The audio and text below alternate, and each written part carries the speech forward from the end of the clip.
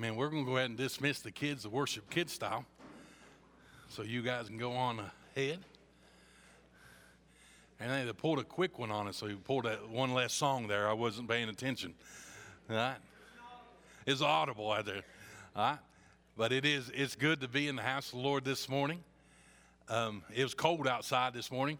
I didn't even know it was cold outside. I walked out in the short sleeves, and I was like, ooh, goodness, it's cold out here. But it's good that we're able to be in the house of the Lord, and we sure do got it warmed up in here. If you would, turn with me to Exodus chapter 3 as we continue to walk through the book of Exodus and be able to hear from the Lord. And today what we're going to talk about is being called by God. And I know that is such a weird phrase, called by God, and people have been confused about it for a long time. And if you talk to someone as a preacher, that if you know a preacher in your family or me or anybody of that nature, and you ask them about the calling of God on their life, it's really difficult to explain. And the best way to explain how God calls you and how you know that God calls you, and if you talk to a preacher, you probably heard it from him, you just know.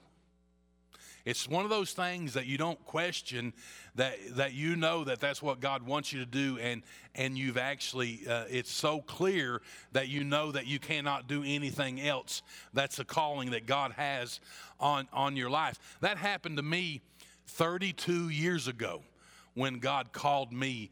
And when I told people about my calling, like, you sure you answered the right phone? You know, are you positive of this? You know what I'm saying? Are you completely positive that's what happened? But what I want to show you today is this: being called, to be called by God is to be chosen by God for a certain purpose. And when you're aware of that call and you surrender to that call, you start living out God's purpose for you, the reason that you were created. I was called to preach, and that's the job that God called me to do. And I'm thankful for that, and I lean on that calling all the time. Wednesday night, we just finished going through the Song of Solomon, and we talked about Wednesday night of how when a husband and a wife start that connection together, that the wife learns to lean on the husband. And we talked about when the beginning of a relationship, when the wife leans on you, you kind of just sit there and you enjoy that connection. My cousin, that he's passed away now, he was raised in my family like a brother to me. And when we were little kids, he was 6 years older than me, and he had a Ford Bronco. I mean, I wish we still had that Ford Bronco. I'd sell it, for a lot of money right now. But he didn't. When he got him a girlfriend, he didn't want to drive that Ford Bronco. He wanted to borrow my dad's truck, and I was confused as a 10-year-old boy why he wouldn't want to drive his nice Bronco, and he wanted to end up driving my dad's truck. And I figured it out, because the Bronco had captain seating. You know what I'm saying? Where there was a chair here, then a big space, and a chair. But my dad's pickup truck had a bench seating. And you know where his girlfriend sat? Right there. You know what I'm saying? And he didn't want her over there. He wanted her to where? Right here beside him, as close as possible. What happens is this: the closer you are to someone, the more you love someone, the closer you want to be to that person. Now, when you get married after 30 years, you kind of enjoy. That's what I like about my truck, because Emma sits way over there. You know what I'm saying? I wave at her every now and then. You're like, how you doing over there? You know what I'm saying?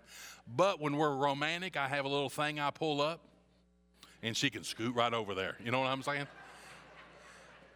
When we have that feeling, you know what I'm saying? Not any other time of that nature. But We today, as the church, must learn to lean on Jesus. Listen, not just when we feel like it. Someone asked me the other day, Wednesday, is God a crutch for you? Is your spiritual life a crutch that you use to help you get through life? And I answer that question, absolutely yes. I cannot even walk without God. I need him every single day. That's what I have to do. I have to lean on him constantly. So what I have learned in my own spiritual life, that I have to lean on the calling of God in my life. Because I pastor and I go through difficult sessions in my life, seasons in my life, and I get down and I get out and I try to fix things on my own, and I learn that I can't do that, and I have to stop and say, wait a minute. I'm not doing this on my own, but I'm leaning on God. So I have to look over at God and say, you're the one who told me to do this. So since you're the one who told me to do this, you're going to have to do this because I can't. So I lean on that calling that I have in my life, that calling to what God has put upon my life. Jonah tried. He heard from God, but you know what he did? He refused. And he got on a boat and went the opposite direction. But you know the story. After a whale, some time in the whale's belly, he ended up getting on the right boat and going back to Nineveh. And we see everyone in Nineveh did what? They repented. The Bible says in Galatians chapter 1 in verse 15, it gives us a valuable piece of information. But even before I was born, God chose me and called me by his marvelous grace. Then it pleased him. Guess what? You had never needed to be introduced to God. I have never needed to be introduced to God. He has always known you, and he has always known me. He knows why he created me, and he knows why he created you. And there's a purpose in that we have all been given this purpose, this calling in our lives. Jonah was called by God but refused to surrender to that call, and instead he ran the other way. Every born-again believer has a calling on their life. In Ephesians chapter 2, in verse 10, the Bible tells us, and he's gone. David just left the building. There he comes here. Ephesians chapter 2, verse 10, for we are his workmanship, created in Christ Jesus for good works, which God prepared beforehand that we should walk in them. You know what that means? Every single one of us have a calling of God in our life. Every born-again believer has a purpose that they were created for, and you are his workmanship, created in Christ Jesus for good works. We have a job to do. You were created. I was created. I was called to do that job. Moses here today, we're going to see, spent 40 years serving as a shepherd. And what I love about the story of Moses, it brings us up something amazing. Moses was a shepherd for 40 years. And I want to draw your attention today. It is significant that God always calls people that are doing something. God is always going to call people out of something to something else. What I mean by that is this. If you're a young person here today that's looking for a job, a career, you know the best way to get the job that you want to get is to have a job. If you have a job and you're going to apply for another job, that person who reads that HR department, who reads your resume and sees that you are currently employed, you know what they're going to say? This person at least is able to do something that someone's going to give money for. They're doing something. They're working some way where they're going to look at you and say, you know what? Since someone else is trusting them to do a job, then I might be able to trust them to do that job. Maybe that don't go your way. I'll try another way for some of you all else. Maybe if you're a young boy today and you got a sweet eye on a little girl, I can still use that expression in church. You know the best way to get a girlfriend is to have a girlfriend?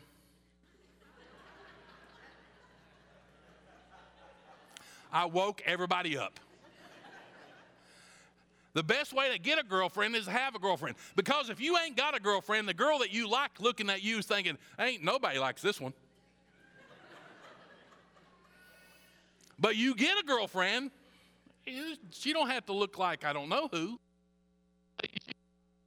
And they're like, you know what? She likes him. If she likes him, I should like him. You know what I'm saying? That's just how it works. Trust the preacher. You know what I'm saying? It's like eharmony.com at work right here for you this morning. But listen, God calls people that are already doing something. We think for some reason God only calls people that are bored and sitting still and ain't got nothing to do. That aren't busy. That's not who God calls. God calls the most busiest people out there. He calls the most hardworking people out there. He calls all of us. That's who he calls. You know, and we look at the people that he have called. David was a shepherd, and God called him out of the shepherd to be a king. Elisha was plowing in the field, and God called him out from plowing in the field to be his prophet. 4 of the apostles were fishing, and God called them out of that occupation of catching fish and turned them into the ones who would be fishers of what? Of men. And we see a tax collector during tax season, the busiest time of the year, right? God calls him out of that tax season to do that which God has called him to do. And that's where we find ourselves today in the Exodus chapter 3 in verse 1 through 10. And we're going to look at what Moses knows, what Moses saw, and what Moses hears, and what Moses says. So those are the 4 points that we're going to try to find out today in Exodus chapter 3 and verse 1. Verse 1 starts out this. Now Moses was tending the flock of Jethro, his father-in-law, the priest of Midian. And he fled the flock to the back of the desert. He led the flock to the back of the desert and came to Horeb, the mountain of God. So very first thing we're going to look in that verse and say, what did Moses know? Jethro was his boss. He had him being a shepherd in the desert. 40 years, Moses had the best education the world could possibly offer. He was actually probably next in line to be the next Pharaoh of Egypt. So he had all of the education. He learned probably all the foreign languages of the people that were bordered Egypt. He learned all of the works that you would have to know to lead a country. I mean, he was highly educated. But then what happened? He lost his temper and he killed an Egyptian, and now he's on the run from the Egyptians, and he finds himself in the desert, and Jethro is allowing him to be the shepherd of these sheep, and for 40 years he's a shepherd. Do you picture Moses maybe as an overqualified shepherd? Today, if you were going to fill out a resume to be a shepherd, how many foreign languages would you need to know to be a shepherd? What kind of master's degree, doctorate degree, and whatever you would need? What would you need to be a shepherd? There's no prerequisite of requirements to be a shepherd. And here he has the best education in the world, and now he is a shepherd, the best education in the world, and you're stuck leading a bunch of sheep when you should be doing something great, like freeing your countrymen from bondage. But the only thing that he's doing is leading a few sheep around in the desert. Can you imagine that was hard on Moses? Like, really? My whole life, this is what I'm going to end up doing? I had all this training. I worry about my countrymen. I wanted to get them out of Egypt. I wanted to get them out. And here, the last 40 years, God's stuck me here in this desert, and I've done nothing. Nothing whatsoever. You know what happens to many of us born-again believers today is that we quit in the desert. We throw in a towel when God is preparing us in the desert. You're saying, you know what? I'm more important than this. I've worked harder than this. I deserve more than this. And why has he left me here in the desert? Man, there's no way. I quit. And they walk away. But what Moses knows, and what I hope you know today, that God has a time of preparation. Me and you cannot understand that time of preparation, but we know that God has a purpose for preparing us for a time that's coming. And wherever you may be in the desert, maybe somewhere else, God is getting you ready for what's coming down the road. He's preparing you for what he would have you to do really soon, and whenever that may come. But what happens, we get in the place of, what a waste. Moses is 80 years old. What a waste. Man, I turned 50 this year, and I'm worried to death about that. I was always told 40 was bad. 40 didn't bother me. 50 is scary. That's a half of a century. You know what I'm saying? That's a loss. That's old. I remember talking about old people who were 50. And now I'm going to be one of them, you know? And it's just overwhelming. But here Moses is 80 years old, and he's yet to accomplish what he thought he was going to accomplish. And now he's stuck in the middle of the wilderness, and he's like, what a waste. Are you there this morning? What a waste. I thought I was going to be doing more. I thought I'd be farther down the road than this. I thought I'd be more powerful. I thought I'd be in a better spot where I'm at right now. Listen, no matter what you've been through, where you're going, God's with you right now. And he's bringing you exactly where he needs to be, where you need to be at the right time. Why did God leave Moses in the desert that long? Why did he allow the people of Israel to suffer that long? I'm going to give you a very profound answer, and I hope you remember this. I don't know. I don't know. I have no idea why God chose to leave Moses in the desert for 40 years. And I have no idea why God did not liberate the Israelites from the Egyptians on a quicker basis, on something more of a timely manner. I have no idea. But what I know and what Moses knows and what you know is this: God had it under control the whole entire time. Amen.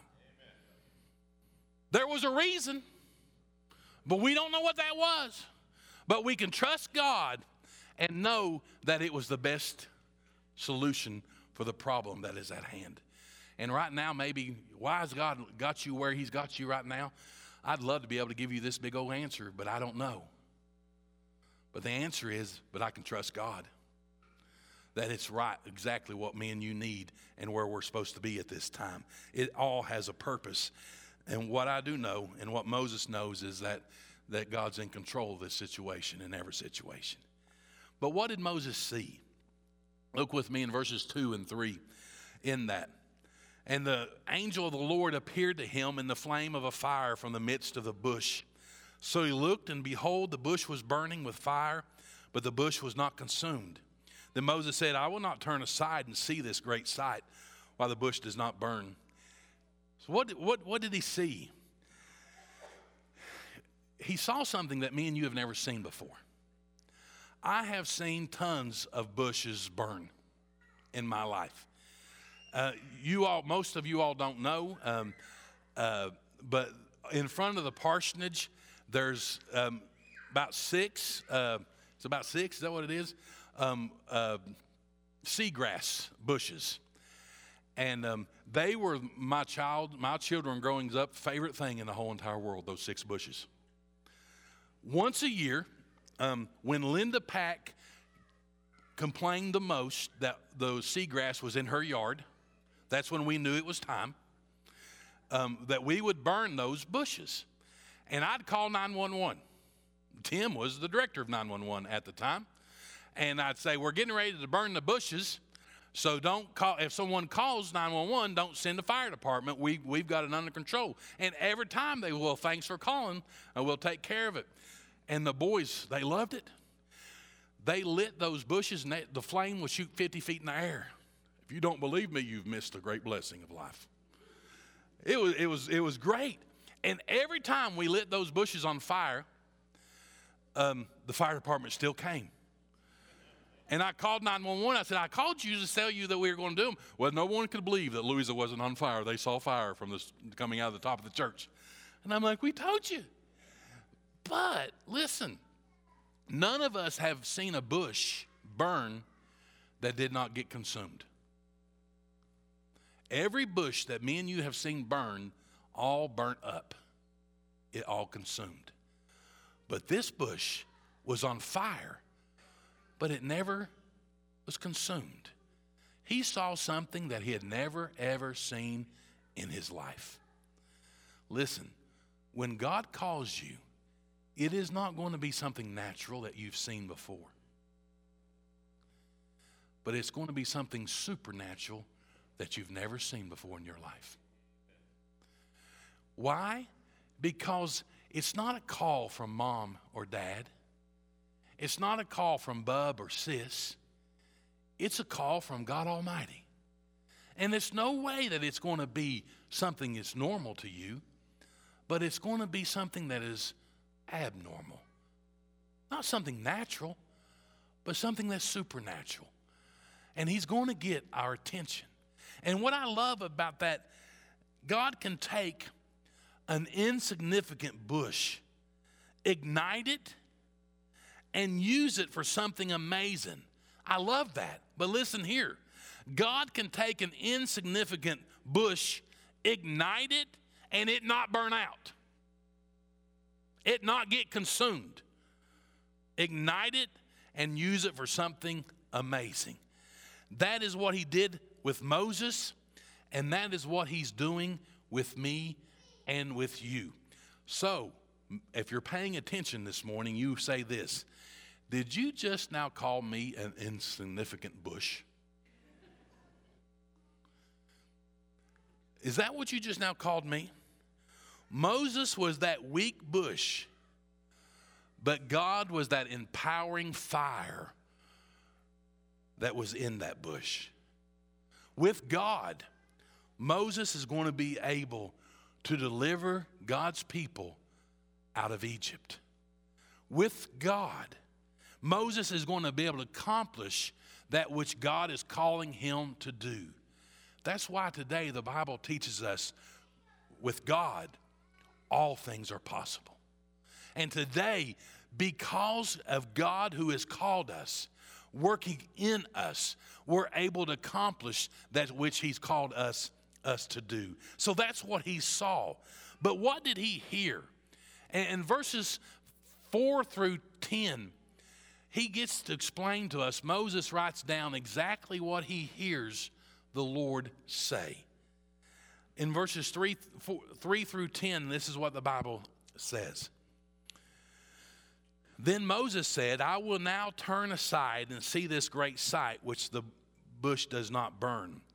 So when the Lord saw that he turned aside to look, God called to him from the midst of the bush and said, Moses, Moses. And he said, Here I am. Then he said, Do not draw near this place.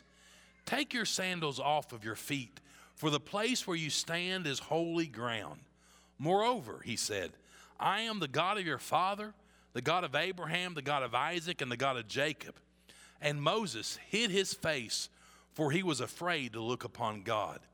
And the Lord said, I have surely seen the oppression of my people who are in Egypt, and I've heard their cry because of their taskmasters. For I know their sorrows. So I've come down to deliver them out of the hand of the Egyptians and to bring them up from the land to a good and large land, to a land flowing with milk and honey, to a place of the Canaanites and the Hittites and the Amorites and the Perizzites and the Hivites and the Jebusites. Now therefore, behold, the cry of the children of Israel has come to me, and I have seen the oppression with which the Egyptians oppressed them. And listen to verse 10. Come now, Therefore I will send you to Pharaoh, that you may bring my people, the children of Israel, out of Egypt. What did Moses hear? He heard exactly what he needed to hear. He heard from the Lord our God. What do me and you need to hear today? I hear people telling me all the time, God's doing a new thing. God's saying something new. You know what? No, he's not. God has given us his holy word. And when we read his word, what thus saith the Lord, we hear from God. And we hear exactly what we need to hear.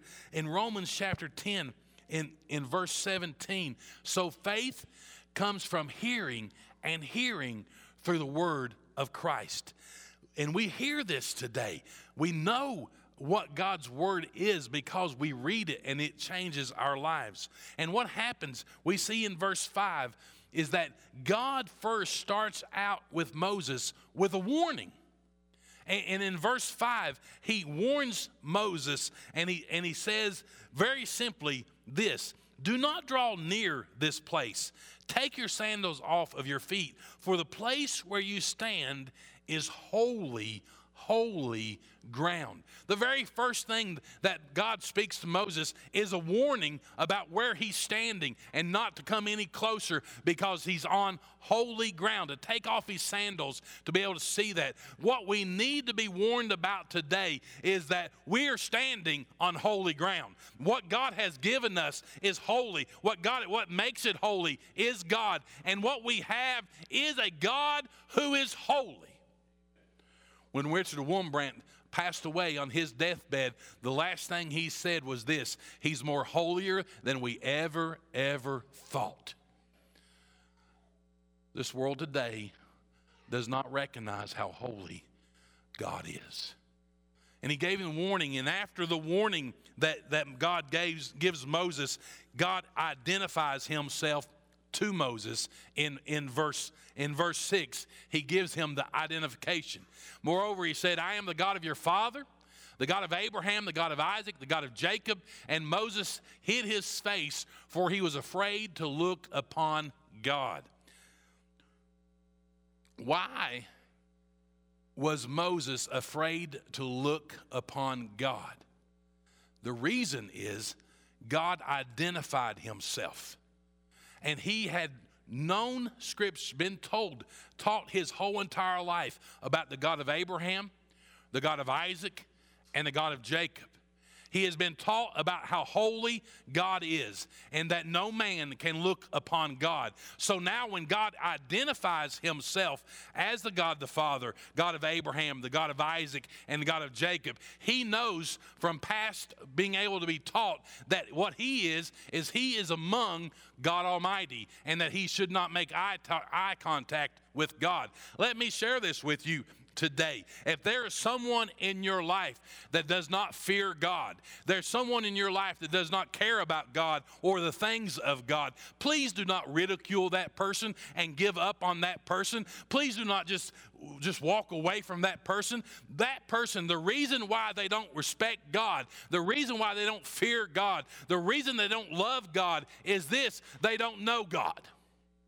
And what that person needs to know is about God. They need to know he's our Father. They need to know he's the Father of Abraham, Isaac, and Jacob. They need to know that he's a God of mercy. They need to know that he's the God of his only begotten Son that he sent to die on the cross for us, and whoever would believe on him would not perish but have everlasting life. They need to know that he's the God of salvation. He's the God who is able to deliver us from our sins. People need to know who God is, and when they know who God is, they will now listen to him. How can someone listen to God and respect God and fear God if they don't know God? Don't expect them to do that, but love them enough that you would be able to tell them about God. When we do know God, then we're going to listen to God. And then after that, in verse 7, God told him that he sees and has heard the suffering of his people. After God warned Moses that he's on holy ground. After God identified himself as I am God, the Father, listen to what he did. He told Moses that I have seen the problems of Israel. I have heard of their cries, and I know of their difficulties. You know what he's stopping to allow Moses to know? That I've seen what you've seen, more than you've seen. I've heard more than you've ever heard. I know what's going on. You know what, church? I think me and you need to hear that today. We think that the Lord does not know what's happening in our country, our world. He's seen it all. He's heard it all. And he knows of the sorrows. He knows of the pains. He knows of the hurts. And he knows. God told him that he sees and he's heard the suffering of his people. But what I love about that is in verse 8, God tells him that he's ready to deliver them out of Egypt into the promised land. Verse 8 says, so I've come down to deliver them out of the land of the Egyptians and to bring them up from the land to a good and large land, to a land flowing with milk and honey. You know, Moses thought he was the only one who saw the problems in Israel. He thought he was the only one that heard the difficulties, or God would have done something. But listen to what God's saying. Moses, not only do I see their problems, not only do I hear their cries, but I've come down to deliver them out of the hand of the Egyptians. And listen to what he's going to do. He's just not going to deliver them out of the hand of the Egyptians and drop them. But he's going to deliver them out of the hand of the Egyptians and do what? And bring them up from the land to a good and large land. To a land, listen, flowing with milk and honey. Moses hears this standing in the middle of a desert beside of a burning bush. And he's thinking, milk and honey flowing, it would be much better than this place. There's more to it than this. But what I love about God, he just does not deliver, but he delivers us to the proper place that he's prepared for us. And what we see in verse 10 is the problem. Moses is on board. Have you ever just been on board before? You're all in. You're just ready to go. And he's like, all right, 80 years I've wanted this. I'm 80 years old, and finally God's going to deliver the people out of Egypt. And what he's going to do is take them into the Canaan land. And man, there's going to be milk and honey's going to flow. I don't know what that looks like or how that's going to happen, but man, that's cool. I'm lactose intolerant, and I'm still excited about milk flowing. You know what I'm saying? I'd be like, do you have an almond milk creek, Jesus? One that for me on there, or however that would work. But everybody, he's behind it. He's excited about it. The people are going to get delivered. They're going to be put in a better place. But then verse 10 changes everything. Come now. God speaking out of a burning bush. Come now, therefore, and I will send you to Pharaoh, that you may bring my people, the children of Israel, out of Egypt. Moses is all on board until verse 10. He's all on board when it wasn't his responsibility, it was somebody else's responsibility. But now, when God says, I'm going to have you go to Pharaoh and you bring my people out, you're like, me? It's so much easier if someone else would do this and not me. Wednesday, we're starting a Bible study in the book of Isaiah. And listen, Isaiah chapter 6 says this in verse 8. Also I heard the voice of the Lord saying, whom shall I send? And who will go for us? Then I said, here I am. Send me. If you go back to verse 3 in Exodus chapter 3, the Lord cries out, Moses, Moses. And Moses responds, here I am. Here I am. That's a good first response. Here I am. That means I'm available, I'm present. But guess what? All of us who went to school took roll, right? They called your name, and you said what? Present, here, here I am. But guess how many of us answered the roll, here I am, but you wasn't there, right? Hey, I'm present, but I'm not going to do a thing. I ain't paying attention. I'm just here because mom and dad would have killed me if I didn't come. I'm here. But Moses said, here I am. But Isaiah took that good statement, here I am, and went into the second stage of that relationship with God. He said, here I am, send me. I'll be the one to volunteer to go. I'll be the one. And I'm here, Moses said, here I am. But I have made a list. There's list people in this room today.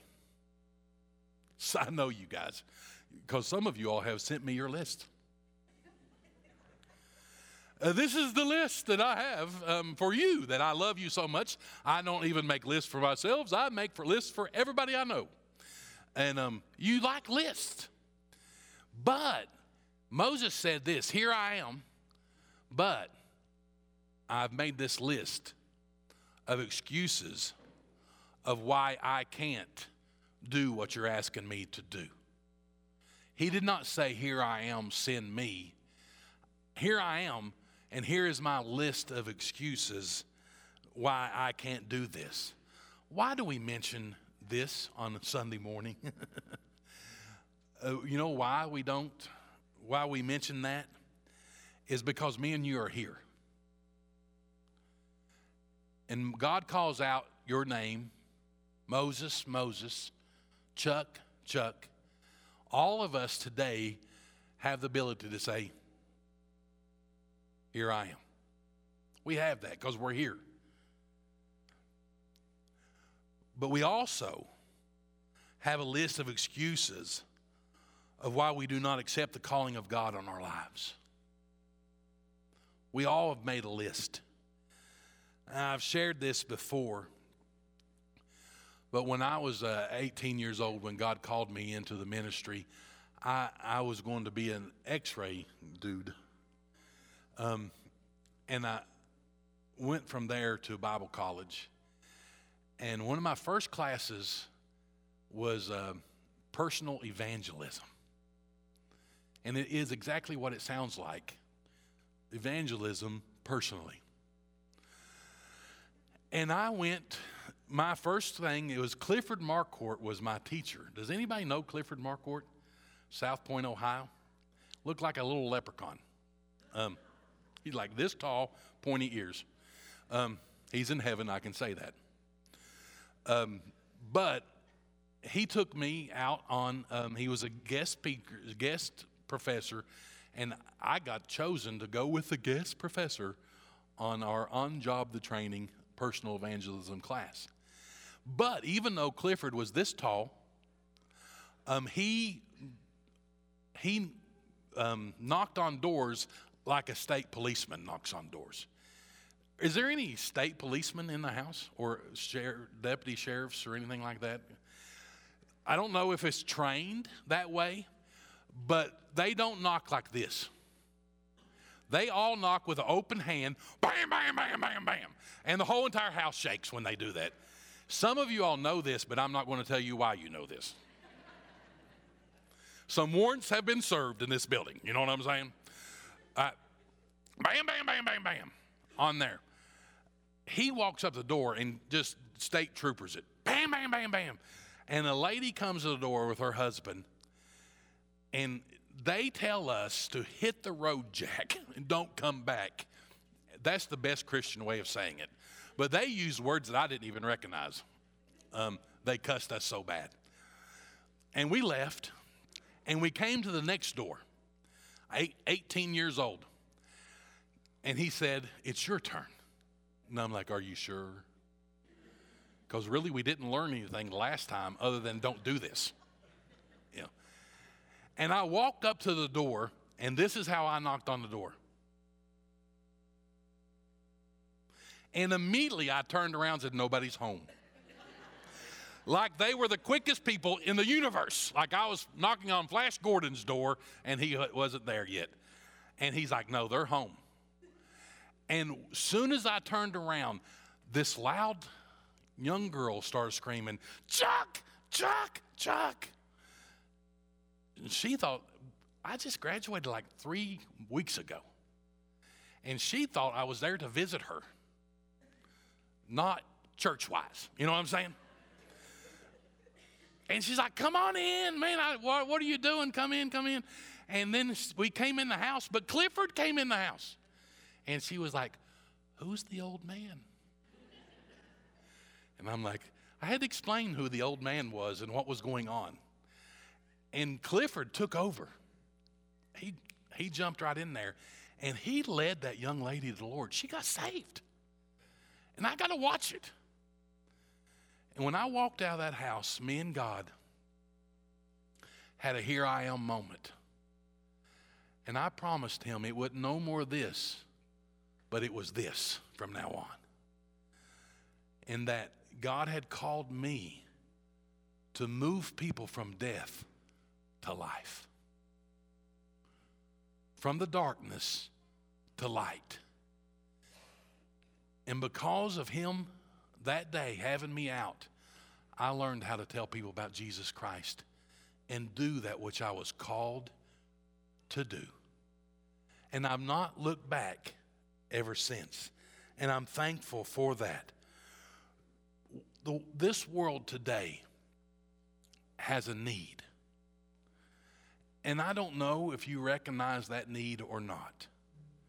If someone asks you, what's this world's greatest need? What's Louisa's greatest need? What's Fort Gay's greatest need? I guarantee we'd get a lot of different answers. But God's word tells us that this world's greatest need is to be delivered. Is to be delivered from their sin, to be forgiven of their sin, and made right with God. They need delivered. And me and you, the church, we know the one who is able to deliver them. How do we know the one who is able to deliver them? Because he delivered us. So we know him. Now we have the job to tell this whole world of what Jesus Christ has done. The Bible says in John chapter 5 and verse 24, most assuredly I say to you, he who hears my word and believes in him who sent me has everlasting life and shall not come into judgment, but has passed from death into life. God delivers people. That's what he does. He saves people. And today, me and you as a church, because we have been delivered, we can tell other people how they can be delivered by God. But the problem is, this generation thinks delivery means DoorDash. You know what the word delivery means? Yeah, that's when people bring to your house food. And that's weird that that's how it is. But that's what it is. DoorDash has taken the whole entire delivery process and made it their own. But the other day, me and Tim was in the office, and DoorDash showed up in Louisa at First Baptist Church with a whole bunch of bags of Big Macs. And I can turn down a lot, but it's hard to turn down a bag of Big Macs. And they came in and they said, here, we brought your DoorDash delivery. And they told us what it was. And I'm like, 6 Big Macs? I'm on board. But the problem was this. We didn't order any food. And we told the guy, I said, we didn't order anything. We're not going to look a gift horse in the mouth or anything like that. But we didn't order this. And he's like, oh, yeah, you did. I'm like, I have some mental problems, but I know I didn't order Big Macs. I wouldn't know how to do it. And he's like, no, these are your Big Macs. You got to take them. And if Tim wasn't there, I'd have took them. You know what I'm saying? But Tim was like, you probably got the wrong address. I said, just leave him alone. Just eat the Big Macs. You know what? This will be easier. And we're west 301 West Pike Street, and they was going to 301 East Pike Street. Those people would have probably starved to death if it wasn't for Tim Ellis. But listen, to deliver means this: to bring and hand over. That's half of the meaning of delivery. To bring and to hand over. That's half of the meaning of delivery. But it's not the whole meaning of delivery. Listen, the whole definition of delivery is this: to bring and hand over to the proper place.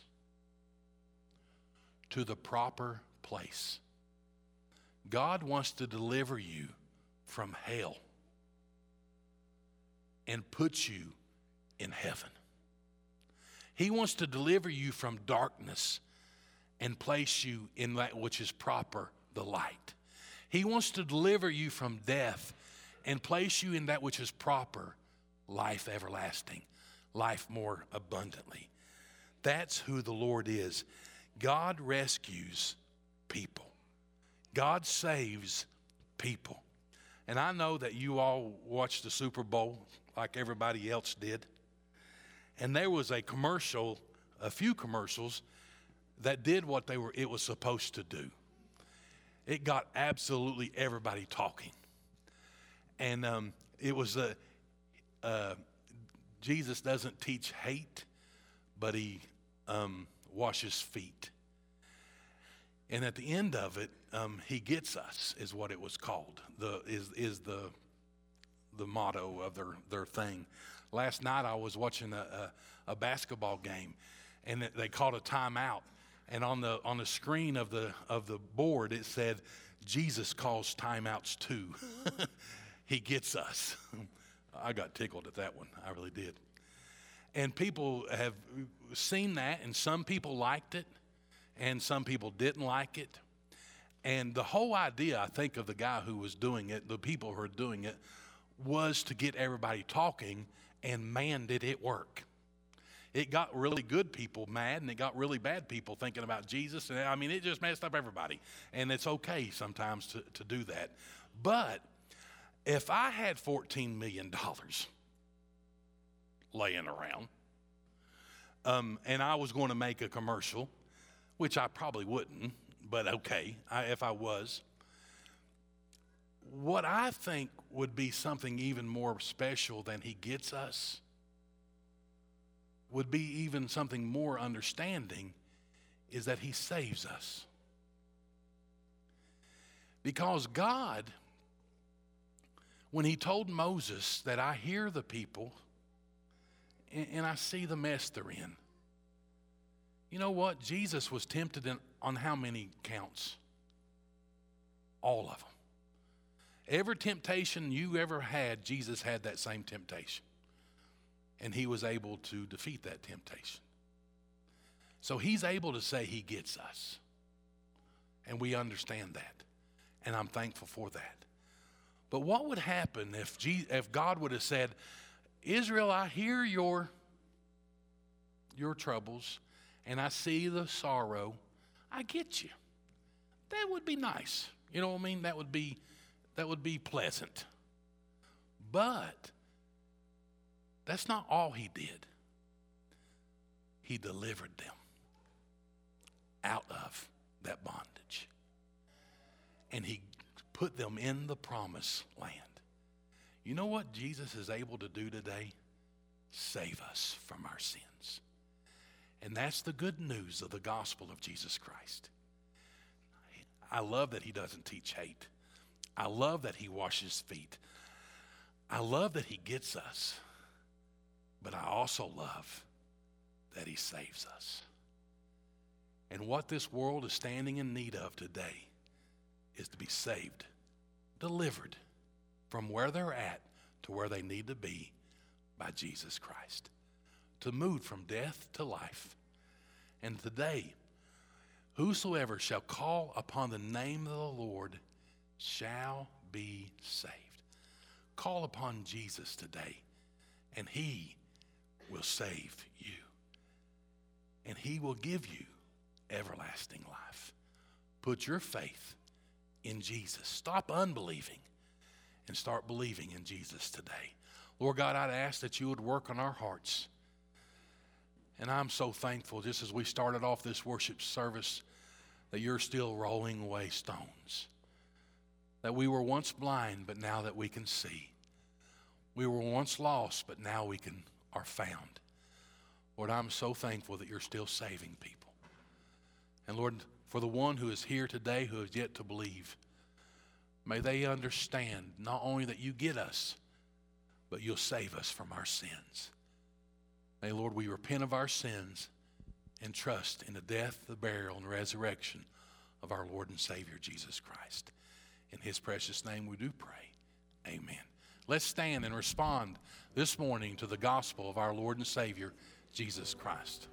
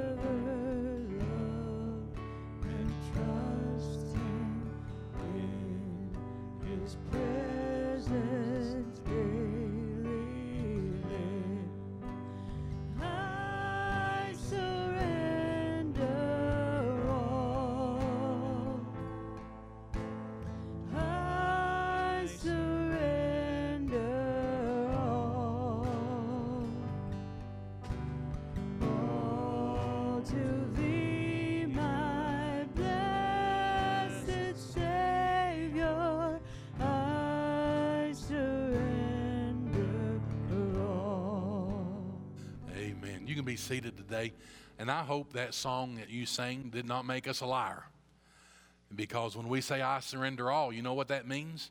I surrender all. And today what we need more than anything in this world is say yes to Jesus. Here I am, send me, because this world needs me and you to be able to tell this world about our Lord and Savior and what he's done for them. And that's the privilege we have today as born-again believers, to be commissioned to do that very thing. So when we leave God's house this morning, what are we doing? We're going out into the mission field, ready to have gospel conversations with people who need delivered from this world. And I'm so thankful that we have that privilege. So I'm asked the ushers come forward today. We got a bunch out with sickness. So if you're not a normal usher, you may want to be an usher this morning, because we're going to have some extra help. But we're thankful for that. Kevin, I'm going to ask you to pray for us and ask God's blessing over this today. Let's pray. Our dear Heavenly Father, we thank you for this day. We thank you for the many blessings you bestowed upon us. And Father, let us go out into the mission field and proclaim your name, Father. We just thank you and keep each and every one here safe as they travel home. And Father, we ask that you just take this offering to uplift your kingdom in some way, somehow. In Jesus' name, amen. Amen.